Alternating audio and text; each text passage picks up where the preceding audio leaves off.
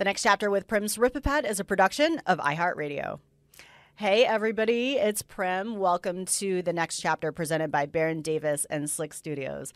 Well, this week we are shaking things up and doing something a little different. For those who are watching this episode, you might notice that I'm not by my bookcase at home. And yes, we are taking The Next Chapter on the road. So I was recently tabbed as the host and co-organizer and advisor to this nationwide multi-city, multi-university tour and series, LG Transparent Conversations, addressing student-athlete mental health and well-being. And this content was so good and so important. I thought it was really important that we re-air some of these conversations right here on The Next Chapter. So LG Transparent Conversations is a live-to-tape podcast series powered by LG Electronics USA, exploring mental health within the world of athletics and academia. And in this series, I, alongside a number of important guests, explore a wide range of topics, from the stressors of the modern student-athlete experience to the consequences of these stressors, to the role of support systems, and to finally life after the game ends. So we'll be making stops all over the place, including Duke University, my alma mater, and Loyola Marymount University in Los Angeles. So I'm traveling all over the country for this mini-series, bringing these conversations directly to athletes, administrators, and other community members to help address this important issue. And each panel will feature not only a different topic, but a different set of panelists who all bring just a unique perspective, which means you'll be hearing from current student athletes, former student athletes, some who even played at the pro levels, mental health experts, clinicians, key administrators. You're going to hear it all. And LG is on a mission to make their tagline, "Life's good," more than just a saying. And with this series, we hope to spark powerful, transparent conversations we hope will make a difference in and out of the classroom, as well as on and off the court and field.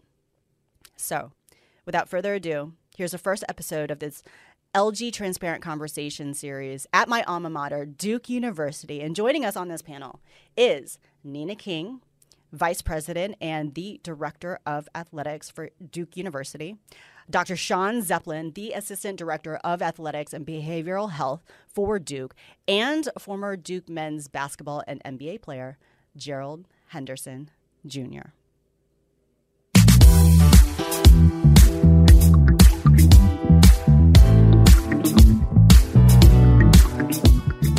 I do believe we are ready to go.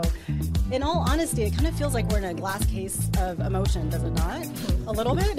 Absolutely. I'm pulling out movie references already, just to set the tone so everything is very casual. But yes, happy Friday, everybody, and welcome to Transparent Conversations. We are finally here. Yes, indeed. Thank you for the claps. Thank you for the claps.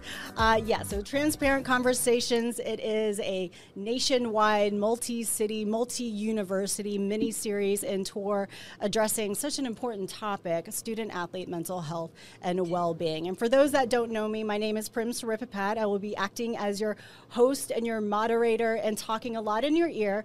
But also for context, I am also a Duke alum. I was a member of the Duke women's tennis team from 99 to 2003, during which we did win the program's first ever national title. Shout out. Whoop. That's right. That's right.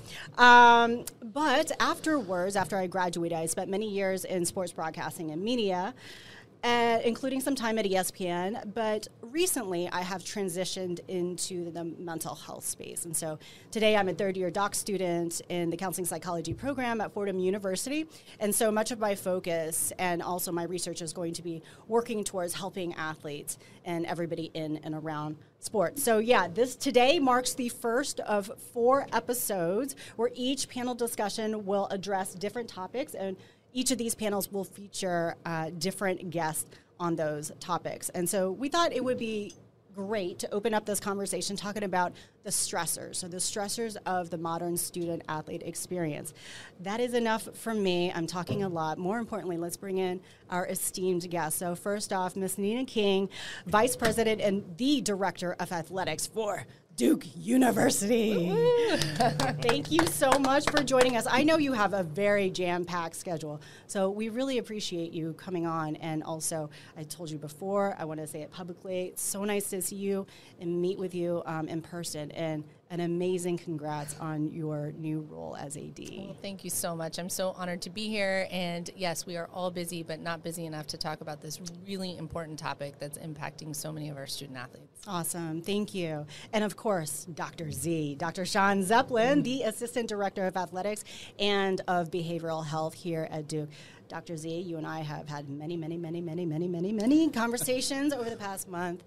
It's such a pleasure to see you here in person, and thank you for joining us. It's so good to finally be here. You know, like we said, we've been talking about this for what feels like months, but excited to have this conversation and have Duke be the first of many of these conversations. Exactly, yes.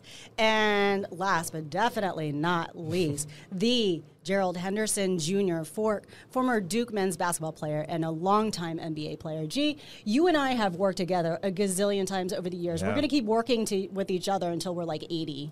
Let's do it. Let's do it. Thank you for joining us. Absolutely. I'm looking forward to this conversation, and you know, we got a connection, and you know, I love doing stuff like this. And also a big thank you to not only everybody here at Duke, but everybody in the audience as well. Just, you know, as a member of the media, I recognize maybe I'm not supposed to be biased, but I am going to be biased. So thank you to the Duke family, seriously and sincerely, for opening your doors and gates for really just having an important conversation. So, you know, as I said, we wanted to open the conversation, just talking at like a larger macro perspective on the topic of student-athlete mental health and well-being. And so let's talk about some of these stressors. Before we dive into that, I want everybody at home and here to really know what both of your all's roles are. And I know that sounds simplistic, but, you know, just to give a little context. So, Nina, just your general role. Sure. Now. So as Director of Athletics, I oversee our 27 varsity sports. We have 775 student athletes competing for ACC championships, NCAA championships. We've got 350 full-time employees that support our student athletes as well as Duke Recreation. So the campus rec experience, which includes intramurals, club sports, physical education, and then the Duke University golf course. So we've got a lot going on over here within athletics. And, of course, we're encapsulated in Big Duke and Duke University. And, you know, I think a lot of times you'll hear athletic directors say athletics is the front porch of the university. And so we love to draw people in via athletics and then to explore the bigger university. Amazing. So you're not busy at all? At all. Awesome. Great. A lot of free time. Cool. And Dr. Z, how about you? What are your day-to-day routines look like and your responsibilities today? So the day-to-day is overseeing the provision of the mental health services for our student athletes. We have a staff of 3 full-time psychologists here, so really have grown the services, you know, under Dr. White and now under Nina to make sure that, you know, we've got, like Nina said, we've got 775 student athletes, you know, and they're each going through their own journey while they're here, and we're here to support that on a day-to-day basis and make sure they have what they need to be successful in the classroom, athletically, personally. Fantastic. Right. So you're not busy either. And then, Gerald, I want to ask you, I know you're doing many, many other things, including real estate today, but when you look back on your collegiate career, what was your role? What was your level of responsibility coming in? Well, you know, I left here in 2009. I think the biggest kind of badge, literally, that I held on, you know, my shirt was being the captain of the men's basketball team. You know, that was, you know, a big honor for me, especially at the university that we're at. And, you know, I held that high. And obviously, as a student athlete, you got to, you know, take care of business in the classroom. But, you know, just like Nina said, we're competing for ACC championships. We're competing for national championships. So it's a lot of stuff to handle all at one time. But, you know, it's all an honor in doing it at a place like this. It is. It's a responsibility, a lot of expectations and pressure, but with that comes pressure. And I'll steal that quote from my mentor and somebody I really look up to, Billie Jean King, who talks about pressure is a privilege, and it really is. And of course, it can manifest in different ways and affect people differently. So let's dive into it. Dr. Z, I just want to go to you first. When you think about all the stressors that really impact student athletes, just to name a few, what comes to mind? Well, I think we've got to look at them not just as student athletes, but they are, they're young adults and they're dealing with the same issues that every young adult deals with. So, just starting with college is a time of transition. So, being away from home for the first time, having to figure out who you are as a person, separate from your family. And that is a great process. And at the same time, it comes with stress. It's a lot of change in your life and really helping them just navigate that.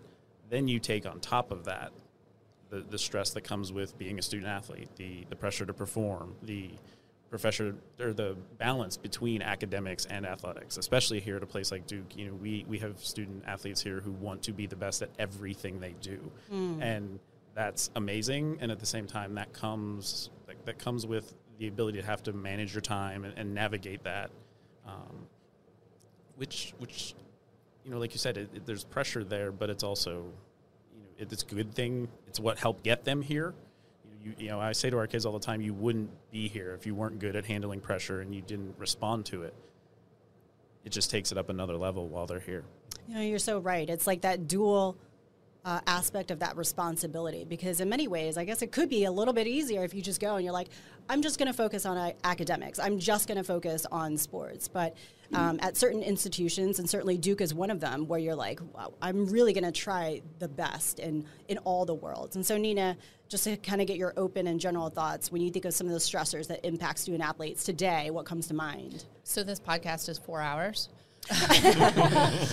Depends how much time. I'll sit here for 4 hours if you have it. I mean, they're just, I make light, but there are just so many. And so, we've talked about the academic and athletic balance. And of course, we want to be great at both. And we are not shy about wanting to excel here in the classroom and competitive success we want to realize here, of course. But then you kind of add everything else onto the desire to be great on those two things, which is enough, but to have a social life and to make friends and the transition. And then you kind of add some of the uncertainty in college athletics that we're experiencing right now, which a lot of it is kind of big picture and more broad, but you bring it down to a granular level where the student athletes are being impacted. NIL, it's a great thing, but my goodness, the time that it now takes for student athletes to focus on making money on building their brand and everything that goes into that, and then go study for the chem exam, and then go compete, on the field. It's just, there are so many different things going into a college athletics experience now, which I think, there has been a lot, but now it's just manifesting in different ways, and the pressure that we're seeing our student athletes under is really, it's a lot. Yeah, it really is. It's funny. I feel like there's so many more opportunities for student athletes, and yet with those opportunities comes even more demands and even more responsibilities. I was talking to another coach separately, and that coach was saying that today the student athletes have, their schedules are so packed, and oftentimes student athletes today have more resources, but again, those resources, it's like, oh my God, I got this meeting and these people to meet with, so it's quite overwhelming. So Gerald, when you reflect back on your experience, time, school, basketball, social, leaving home, what stands out to you about some of the stressors that really impacted you? When I was at school, you just mentioned social, so social media wasn't a huge thing. Right, but now it is, and I can only imagine if I had to deal with somebody talking about me, how I was not playing well maybe in the game. My freshman year at Duke was one of the worst years we've had here as a basketball program. We lost 12 times, which is like historical, right? And we'd hear stuff on ESPN and hear stuff other places, but with social media, there's so many places. For people to talk about you and stuff like that. And it's just, I can only imagine it's challenging for these young guys. But, for me, I think the biggest thing is, when I was here, just focusing in on what I was doing. Basketball was so important to me. getting better was so important to me. Doing well in the classroom was important to me, just something that my parents instilled in me.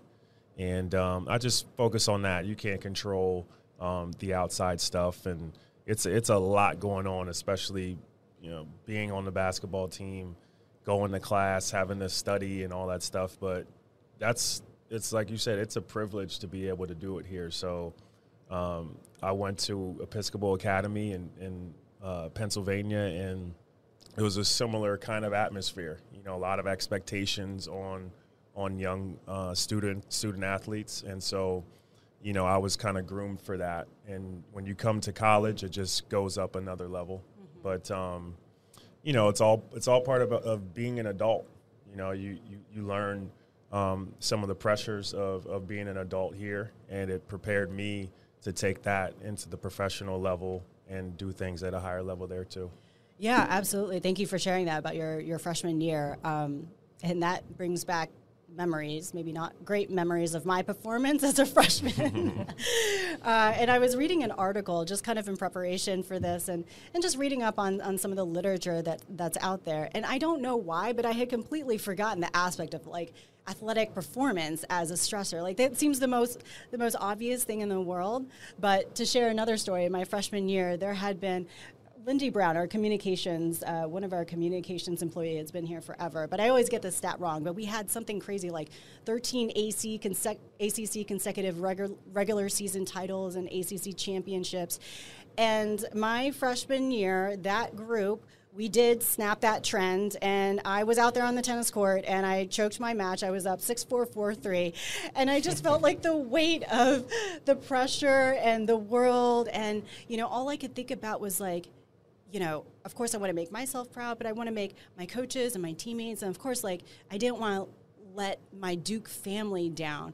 And so, that athletic performance is such a huge part of it. But Dr. Z, do you have any thoughts as we're kind of sifting through and really trying to pinpoint all of these different stressors? Yeah, the athletic performance side can go so many different ways. I think for people to get to this level, to be this elite, you have to work at your craft, and you have to, embrace that pressure. And a lot of times, especially from an emotional standpoint, what we see is, especially pre-college, sport was the way that people dealt with stress. It was, I'm having a bad day, I'm going to go get some shots up, and that's how I'm going to get it out, and I'm going to go hit some balls and really work through that. And then you come here, and because that pressure to perform becomes a whole new level, especially now where everything is broadcast, it's on TV, everybody's watching it, everything, and it becomes a stressor maybe for the first time, where it's not just the place where I can go and get it out, it's a place that's also going to add to that. And there really is that athletic pride of I want to do well all the time. I've got all these people supporting me, watching me, and again, all a great thing. It's a great thing when things are going well, and it adds to it when things aren't going well.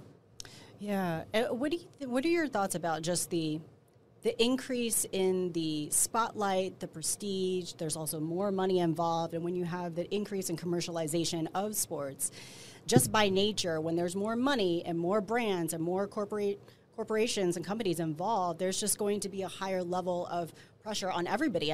Not just student athletes, but I would imagine for a university as well. Absolutely. The pressure for us to succeed as an athletic department and to represent our university. And, obviously in athletics we keep score. Listen, we just tossed around 13 ACC titles, and they're points of pride, right? And so the pressure to continue to talk about all of the great things that we're doing and kind of shy away from some of the negative things, the negative impacts, it really can build up, and I think our student athletes unfortunately feel the weight of that pressure.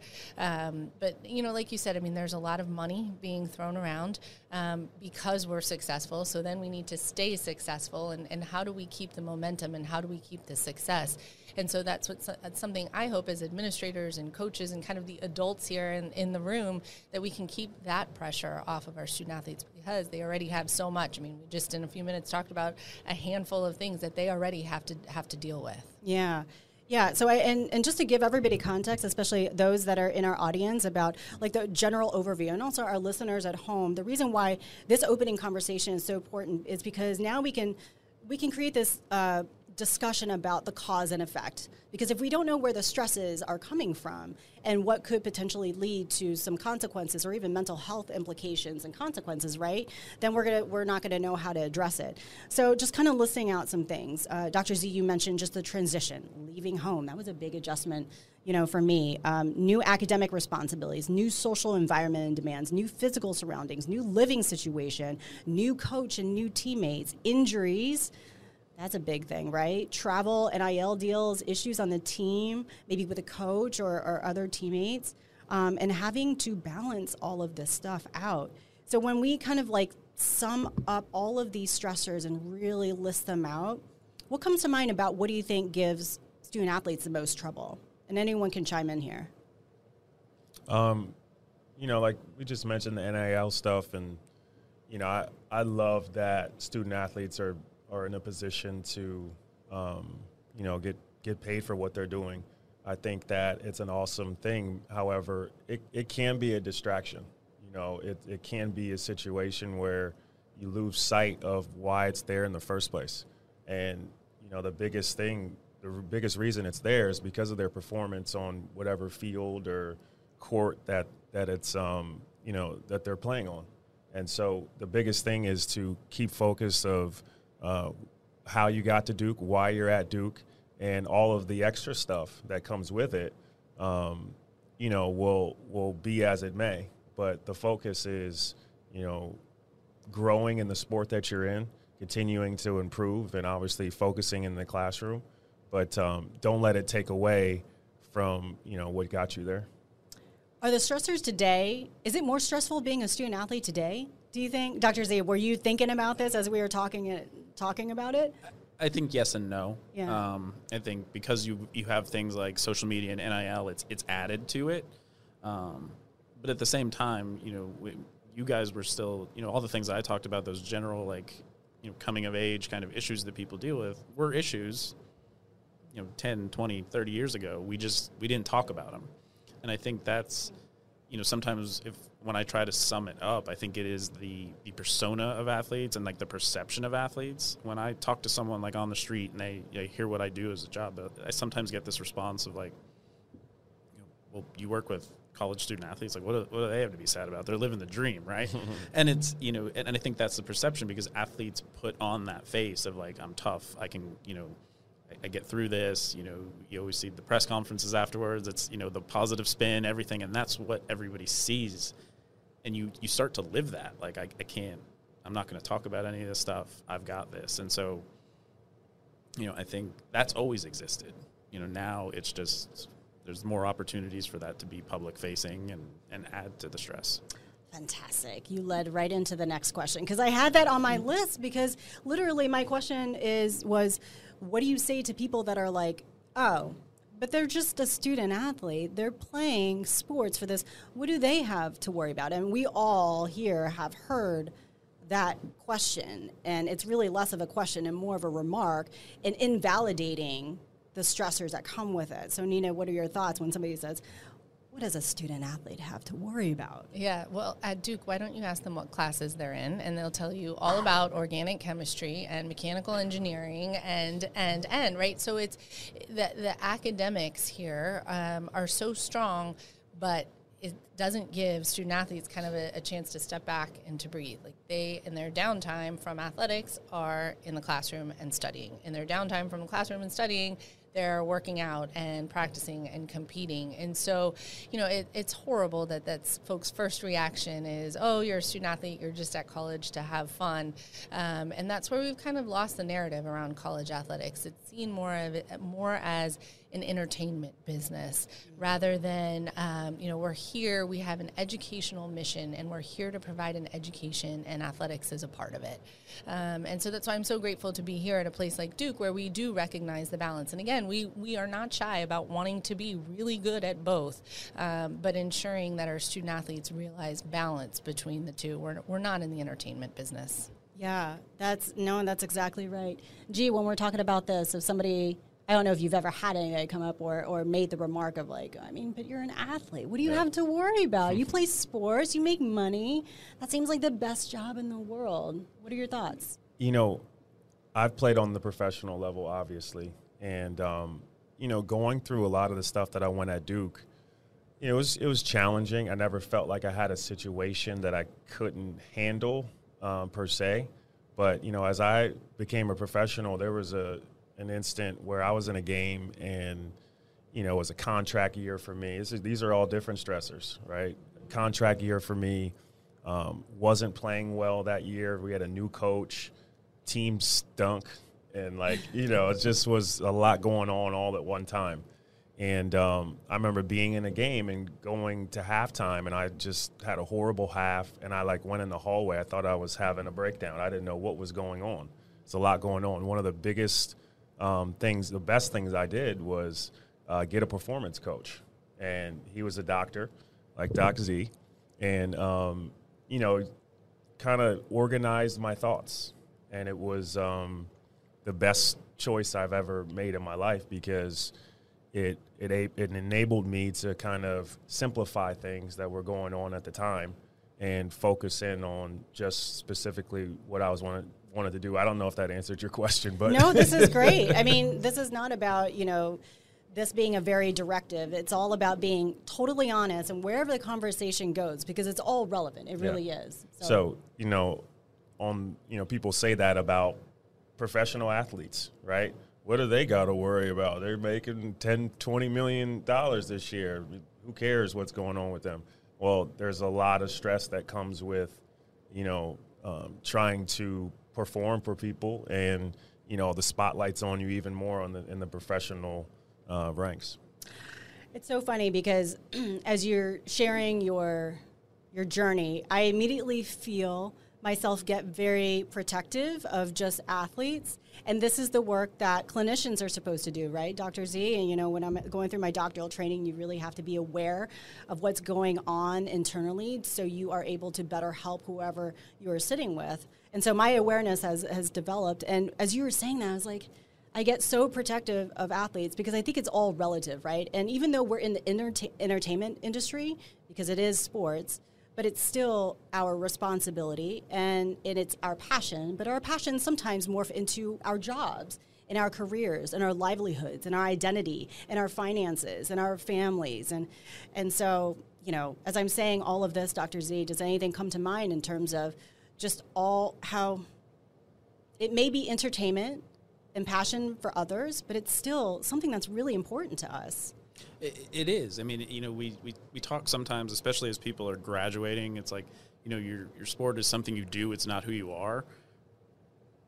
But that's not really true, right? Like, it is a big part of who you are. And I think really trying to, when we're talking about all this stuff, and there's pressure and everything, and, and Gerald, as you were talking about, I was thinking, like when someone comes in my office, the answer isn't like, oh, well, let's just stop doing this sport that's stressful. It's like, no, because that's the last thing they want to hear. It's like, no, help me get through this. I want to again, still be better. And, and so it's really, there's that misconception sometimes of the work that we do of that it's we're going to soften it and make it easier. No, because these kids don't want that. Our student athletes don't want excuses. They want to get better. And so that's just the mindset of who athletes are.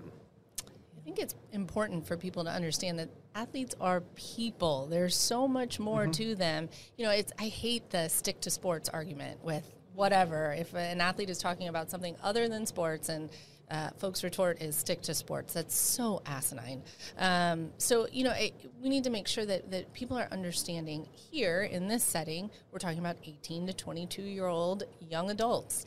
And they've got families and, parents, siblings, and they're representing, obviously, Duke, but themselves as people and where they come from and their stories. And so I think it's really important for all of us to understand who they are off the court, off the field, and really deep dive into their story. I could not agree more. I mean, the shut up and dribble saying is, it's, I don't know, it's disrespectful. It's, not a comprehensive view. Actually, I would say over the past several months when he was on First Take, our Duke alum, J.J. Redick, went off on a rant. It was a fantastic, and he did it in such an intellectual, thoughtful way, just I was like, no, I'm not going to shut up and dribble. And, of course, his podcast, which is one of the most popular sports podcast out there speaks for itself. But yes, I mean, I think, Nina, that makes such a great point. And this is what it's all about, right? Is like really taking down the facade and stripping this down. And that doesn't mean that when we recognize that athletes can be, or they are human and they're people, that doesn't mean that they can't still at the same time perform at a high level. So, Gerald, when you think back to your college experience, were you ever thinking about like, hey, I am a human being, I'm a person? Did that come to your mind, or were you just really focused on? Well, you know, like we've mentioned before, Duke is always in the spotlight, right? But, you know, you almost, at least back then, like you didn't have time to slow down and kind of think about these things. I don't know if there was a Doc Z back in 2006. I don't know if that really existed here. So not, you know, many people to talk to other than your teammates. One person I would talk to often was my mom. You know, like you talk about, you know, leaving home in that transition. Well, you know, continue to lean on your parents. You know, at 18 years old, you may be going to college, but you're not far from home. You just were there last year and your whole life. So keep that connection with your parents. That was important for me because this is a fast-paced lifestyle. I'm sitting here watching all these kids just whiz on by, you know, like. Go to class. Yeah. You know, it's Friday, but there's that kid's just shaking his head like, no. But, look, it's fast-paced. There's a lot of stuff going on. You're going to go from class where you're thinking about geometry, whatever it is, and then you're running from there to go right to practice. And then right after practice, you may have study hall, like, even if, you know, practice was some traumatic situation for you, you don't got time to think about it. Yeah. You know, and especially, you know, you got John Shires, the head coach now, but with Coach K, even if we're winning, you know, there's stuff we're going to figure out that's wrong and we're going to take care of it. He's going to let you know. Absolutely. we don't base, you know, where we're at just based off of winning. We're basing it off of where we're at and things that we want to accomplish. So you're always on edge just a little bit. So there's always something there that you're working on. So there's no time to really stop and, you know, kind of soak in your thoughts. It wasn't like that, at least then. You know, when you mentioned that you oftentimes called your mom, and as I was driving back here into Durham and onto campus for the first time in 3 years, the pandemic, I wasn't able to get back, and I was just so excited and elated to be here, and at the same time, I got like those old school butterflies. Like I started having visions of myself like trying to get on the bus. I'm like, oh, I'm gonna be late for practice, and Jamie's gonna make us do sprints, you know, for 30 minutes and everything. But yeah, I mean, just those, you know, those memories came flooding back, and I also remember like it's a big responsibility to 18 to 22, and just you're leaving home. How do you think that just that natural transition? Obviously, we're not talking about commuter schools because that's a totally different story of those students that are at home and then going to school. But for a place like Duke, where they leave home, do you all feel as though, Dr. Z and Nina, that you are also in some ways kind of their transitional parents in some ways? You know, it's interesting you asked that. I just met with a recruit this morning and her family, and I assured the mom that when she comes to Duke, I've got mom hugs for your daughter. Don't worry, leave her with us. She's going to be okay. And whenever she needs a mom hug, and I tell our student athletes that all the time. I mean, they are kind of missing those parental figures. And I even offer, I have a new dog, so if they want to come over and hang out with a puppy, come on. And so, yeah, I mean, I think it's about showing us as humans to our student athletes and developing those relationships outside of coach, student athlete, or outside of administrator, student athlete, and really getting to know each other as people and developing those relationships and making them feel comfortable while they're here. Yeah. So you kind of have to really shift between all these different roles. And how about you, Dr. Z? Do you feel as though you're kind of a transitional or makeshift parent in some ways, or mentor? Well, we are, because the forgotten side of this is that they are away from home and life is still happening back at home. You know, there are things that they're now not a part of, you know, and some of those are just the routine, you know, Sunday family dinner, like I'm not there to have that conversation with my parents. But, you know, not great things happen. You know, you get a sick family member, someone passes away, like our student athletes have to make that choice between like, do I stay here with my team or do I fly, halfway across the country, halfway across the world, to be there with my family and deal with these things. And so there's, when that kind of stuff is happening, we're the ones that are there trying to like help them walk through, like, how are you dealing with this? Because, especially around things like loss, like families at home, they're dealing with it together. Student athlete, even if they get to go home and they're coming right back, and they're not going through that stuff with their family, good and bad. Mm-hmm, mm-hmm. That's a really good point, and something I hadn't really thought of too, because you're right, now they have two different worlds almost kind of going on simultaneously. So you're right, if something happens, especially with the pandemic, a lot of student athletes or just students in general experience a lot of loss. Much of it due to COVID-19 and other physical issues. People lost their jobs as well. So you have all that kind of going on in the backdrop. And so, obviously the general bigger topic is just student athlete and mental health. Nina, in your role, Kevin White always called you a natural leader. So how do you lead in a space such as mental health, one that is so relatively new and ever evolving? Great question. And, it's making sure that we lay out our priorities. And for us, mental health and supporting mental health journeys is a non-negotiable priority. And so what that means is investment in the area. And so that's where me as the leader and the kind of CEO of our little business here, making sure that we're putting the finances in resources and bringing folks like Dr. Z here.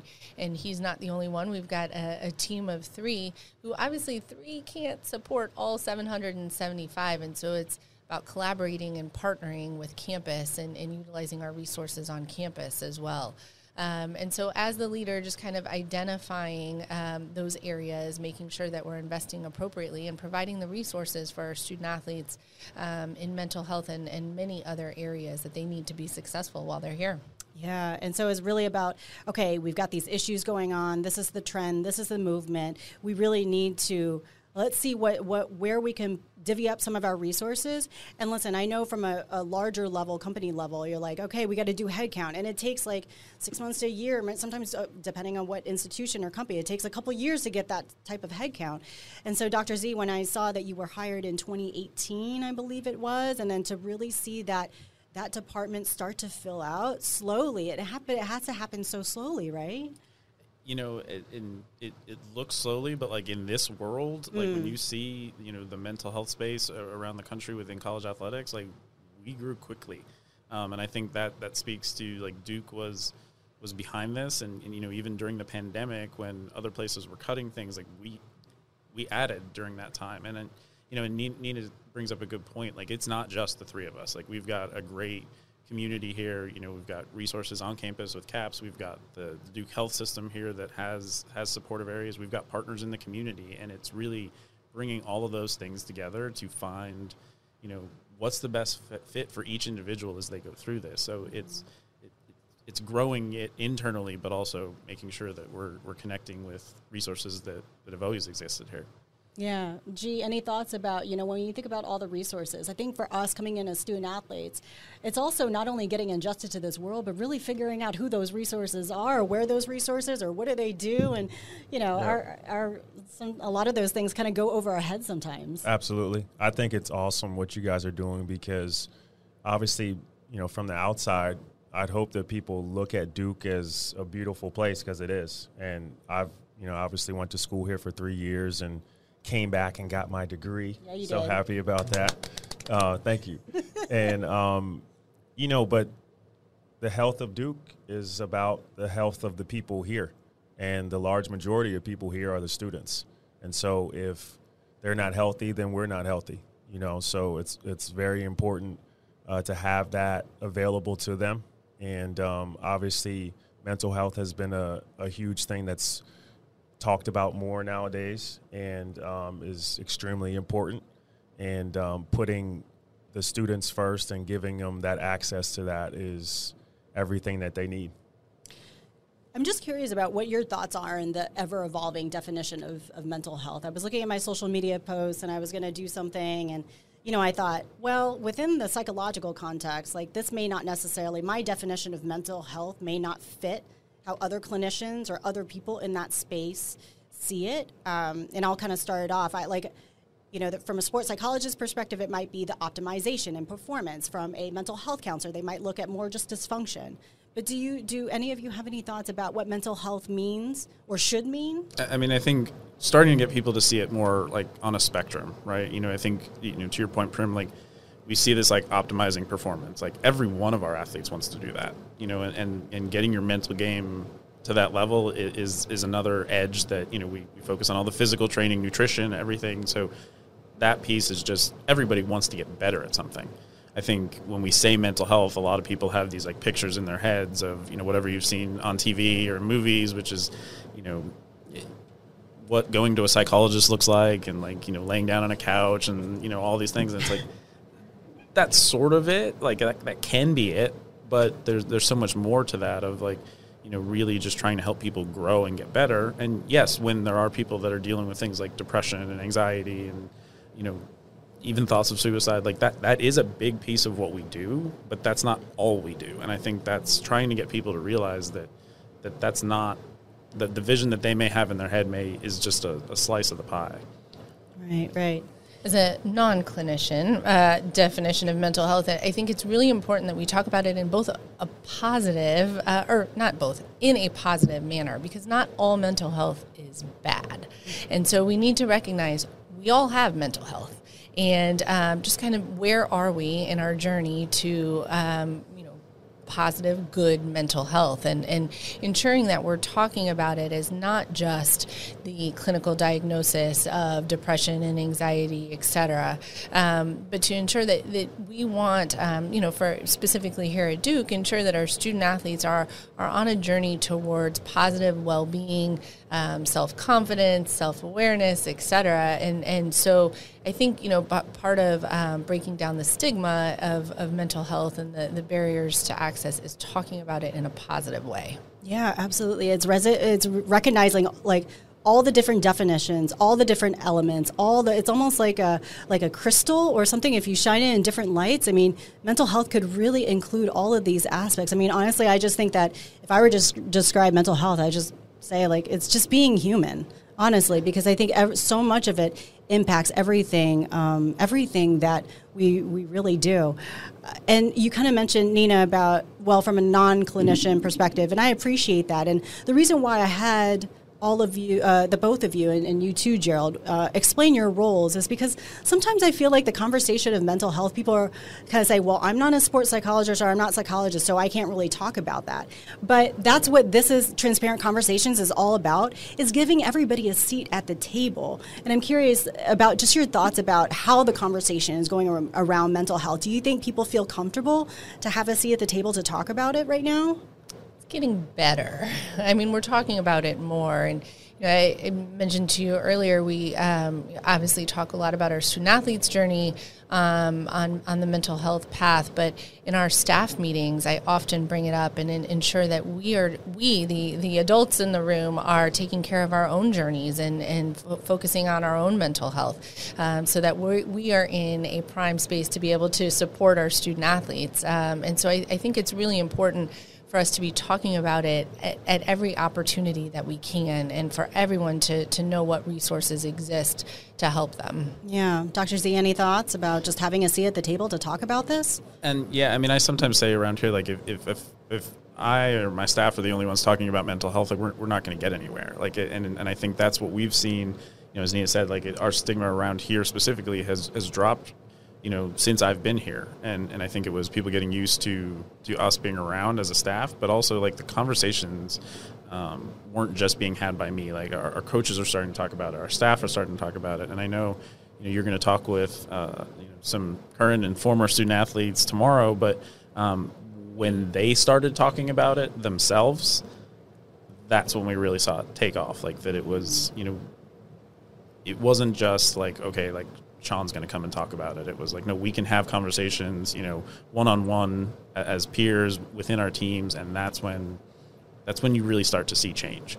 And that's what a real conversation is how that operates, right? And so what we're doing here with Transparent Conversations, of course, we are in our glass case of emotion van, and it's us for sitting here. But this is an opportunity. We're going to have a Q&A afterwards, and we're going to have the students submit their questions, whether they want to put their names, whether they want to do it anonymously. We want to give it that interactive component, because a conversation shouldn't just be on stage or on TV, right?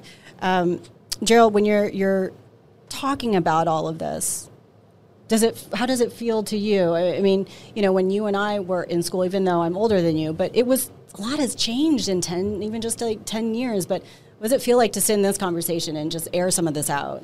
I love it, because like I told you, I've used a performance coach in my time, and he was a sports psychologist, and I know how well it worked for me. And, you talk about anything from what's going on with my fiance at the time to, how I'm performing on the court to what I'm eating. But the definition, like we were talking about before, to me, of mental health is healthy thoughts. That's what you want to be putting through your brain at all times. I'm not a psychologist myself, even though I graduated here with a psychology degree. Yeah, you did. Yes, I did.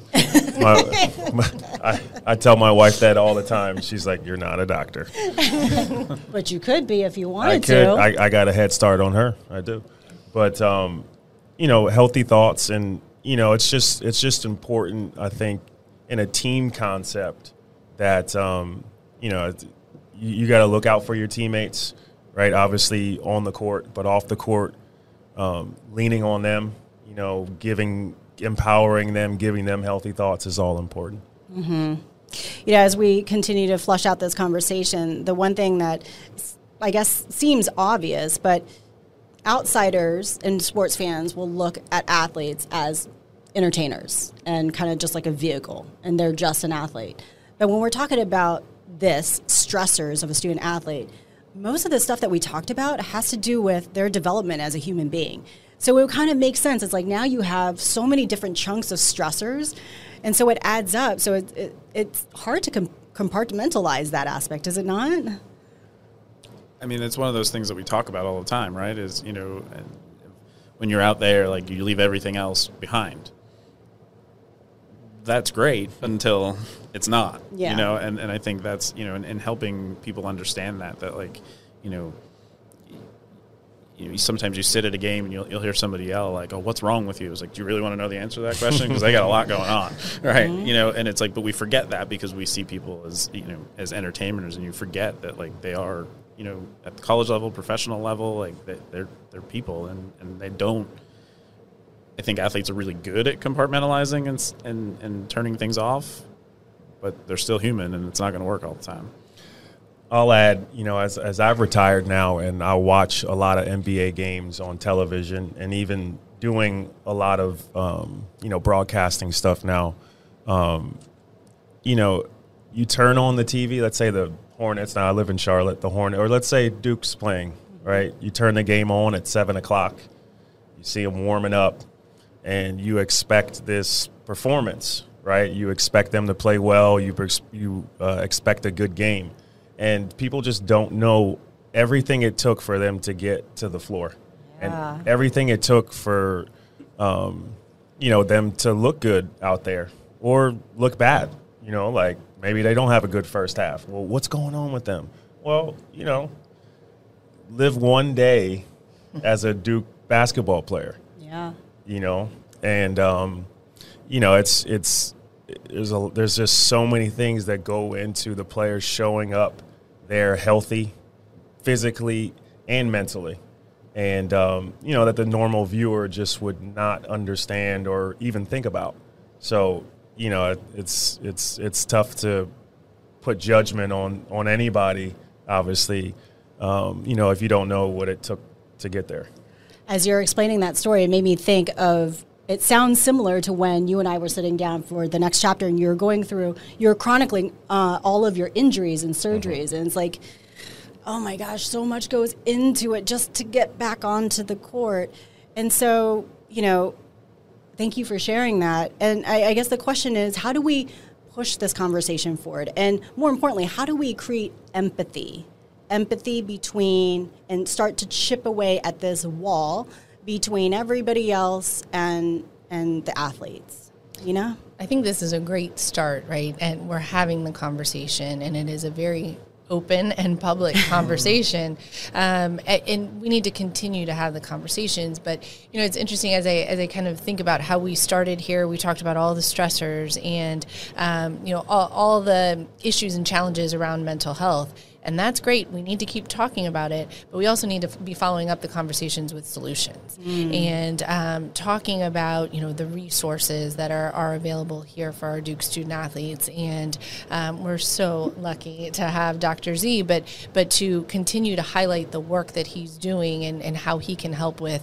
solutions for our student athletes. But again, to kind of re-hammer the point we made earlier home, it's not just Shawn and his staff, it's all of us. It's our coaches and our administrators and frankly our university community to really be aware, educated and aware of mental health and the conversations that are happening. That's such an amazing point. And I think that says so much about your type of leadership, and also that's representative of Duke, is really accepting, hey, you know what, I have some responsibility for this and the mental health and well-being of the student athletes, even if I'm not a clinician or whatever. We all kind of have a role. So Dr. Z, how do we push this conversation forward and continue to create more empathy on this topic? I think it's the small things. It's changing the way that we talk and react to these things. As you were talking earlier, and we were talking, what's the definition of mental health? And when people say I'm going to work on my mental health, sometimes that first reaction is oh, what's wrong? But if someone walked up to you and said, hey, I'm going to work on my physical health, you'd be like, great. What? It's just subtle little things like the way we act, react to those things. I worked with this student athlete. And this was a long time ago. This was a different school, and I remember one day, we had worked together for 2 years. She came in, she was working on everything. It was optimal performance, it was great. And one day we were I was walking through the building. I was talking to one of our staff members who, again, not here. And she was the sweetest woman. Everybody loved her. And the student athlete comes up to me and is like, hey, I need to reschedule my appointment with you. This is very publicly, but she was totally comfortable with it, didn't think anything of it. And the staff member was like, oh, I'm so sorry, I didn't realize you had stuff going on in your life. I was like, that kid came into my office the next time. I was like, is there supposed to be something wrong with me to come talk to you? And I was like, no. And she's like, well, I never thought of it until, and it's just little things like that. That woman was, again, everybody loved her. She was super sweet, but just that way that we're programmed to talk about mental health, and to see someone going to see a psychologist, we've got to be better at not having those reactions and seeing it as oh, it's a bad thing. Yeah, because it's not. I mean, listen, I say this all the time. It's we have teachers in school, we have coaches for sports, we have financial advisors for our finances. Why not have somebody that's going to help us in our general life? And I've been I've had my therapist for 10 years, and it's amazing. I mean, she's impacted so many different areas of my life. And she even helped me when I was doing my professional tennis comeback. So that's kind of even a good point of the person doesn't even have to know about that specific area or domain to really help somebody. So as we kind of wrap this up, we have a lot of student athletes and a lot of people listening. So the final question I'm going to ask you, we're going to let Nina go because she has many responsibilities, and then we're going to do our Q&A. But there's a lot of students out there listening and really trying to figure their way out through college. So my last question is, what would you tell your 18 to 22-year-old self when you were back in college? What kind of advice would you offer yourself? And I'll start because I don't have an answer yet, so I'm going to stall and try to figure out what I'm going to say because I'm we need 4 more hours. Yeah, I don't know. I guess for me is, just I would tell my 18-year-old self as I was walking onto the campus of Duke University is, I don't know, you just earned it. You earned it. I think I had imposter syndrome. And, I would just say you don't have to put the whole weight of your shoulders, the whole world on your shoulders. And in fact, one of my mentors who's going to appear on our final podcast, Dr. William Parham. He's the mental health director for the MBPA today. And he said that to me as I was embarking on this transparent conversations. He said, don't put the entire weight of the world on your shoulders. You don't need to. So I will pass the baton and pose that question to any one of you. Who would like to go first? I'll go first. I would say as a priority, it would be just check in with yourself, like daily. Hey, where am I at? And like I mentioned before, it's a fast-paced kind of life you're living. If you don't take time aside just to, think about where you're at, but then also, like, go hang out with your friends. I don't know what college kids do now. I know for our schedule back in the day, it was just a piece of paper that you carried around all day with you, but put on your schedule on your phone if you do it now. And it's like, as a professional now, entrepreneur now in my life, if I don't put something on the schedule, it's not going to happen. It doesn't happen. But what I do is down to like eating, like I put down, I'm going to eat at this time, because if I don't put it on there, I'll forget about it. And then I'll be dragging the rest of the day. But put on your schedule, hey, Friday nights, is it Friday today? That's what I'm saying. Like, the week's just going by crazy. Friday night, like, I'm going to hang out with my friends tonight. Yeah, like, I'm going to a party. You know what I'm saying? And because those things are important to get you away from the stressors, all the things that are important, but, the stressors are the things giving you, are going to be there. So set aside some time for yourself to just relax. Hang out with your friends. That's awesome. That's such a good point and great ideas. Dr. Z or Nina? Be objective. And what I mean by that is, like, you got to look at everything that you're doing in a day. I think it's real easy, especially, with everything we talked about, right, is the stressors, what's not going right in my life. Like, that stuff, like, that comes to the forefront for a lot of people. Is just like, oh, I went through this whole day, and most of my day was pretty good, but, the last meeting I had didn't go well. So my day wasn't good. Like, no, if you really go back and look at it, that's not how the day went. I think we're naturally programmed to just focus on the negative. And if you really look at your day and, your weeks, there's a lot of good things. There's also a lot of things of, like, I just did what I was supposed to do. I check the box. Like, that's a lot of that in our lives. But we're not always objective. We focus on the negative, and that throws us out of balance, and that's not really what's going on for us. Thank you for sharing that. I believe I did that on Monday. I was like, I did all these other great things. I'm like, I did not do that. And it got me upset. And I just upset my producer. He's like, don't bang on the table.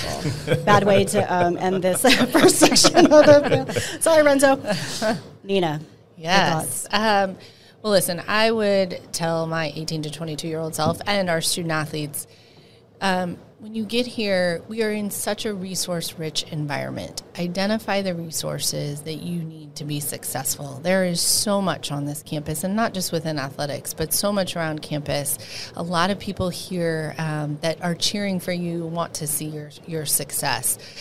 Success takes a village. You can't do it alone. And so identify the people that you want in your village. I love this part of my job. I try to meet with every freshman one-on-one.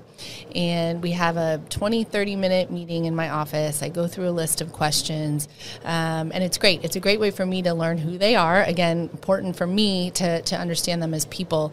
But one of the things that I ask them, I do ask them is, is there something we could be doing to make your Duke experience better? And it's so funny, early in the year, these meetings take me all year, but early in the year, it's usually, no, everything's perfect, it's great.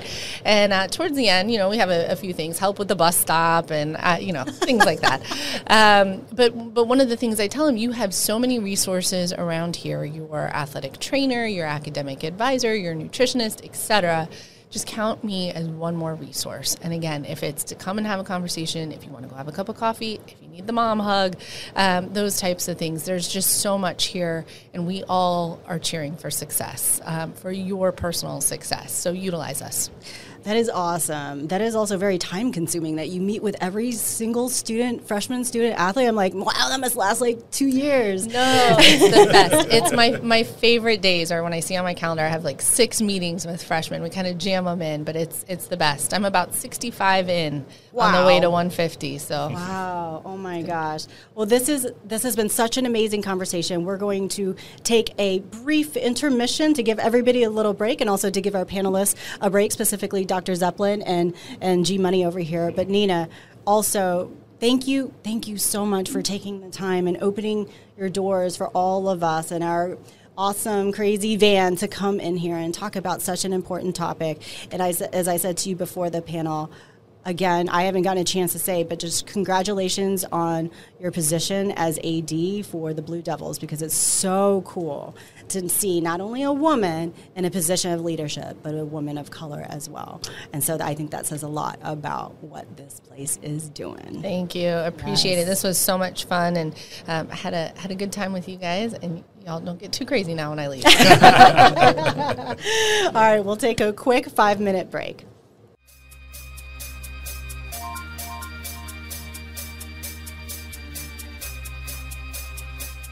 Really hope you enjoyed today's conversation and also learned something from our discussion. So stay tuned next week for not only another episode of The Next Chapter, but another discussion on student-athlete mental health and well-being as our LG Transparent Conversations nationwide series continues and makes another stop at a different location with a different set of guests.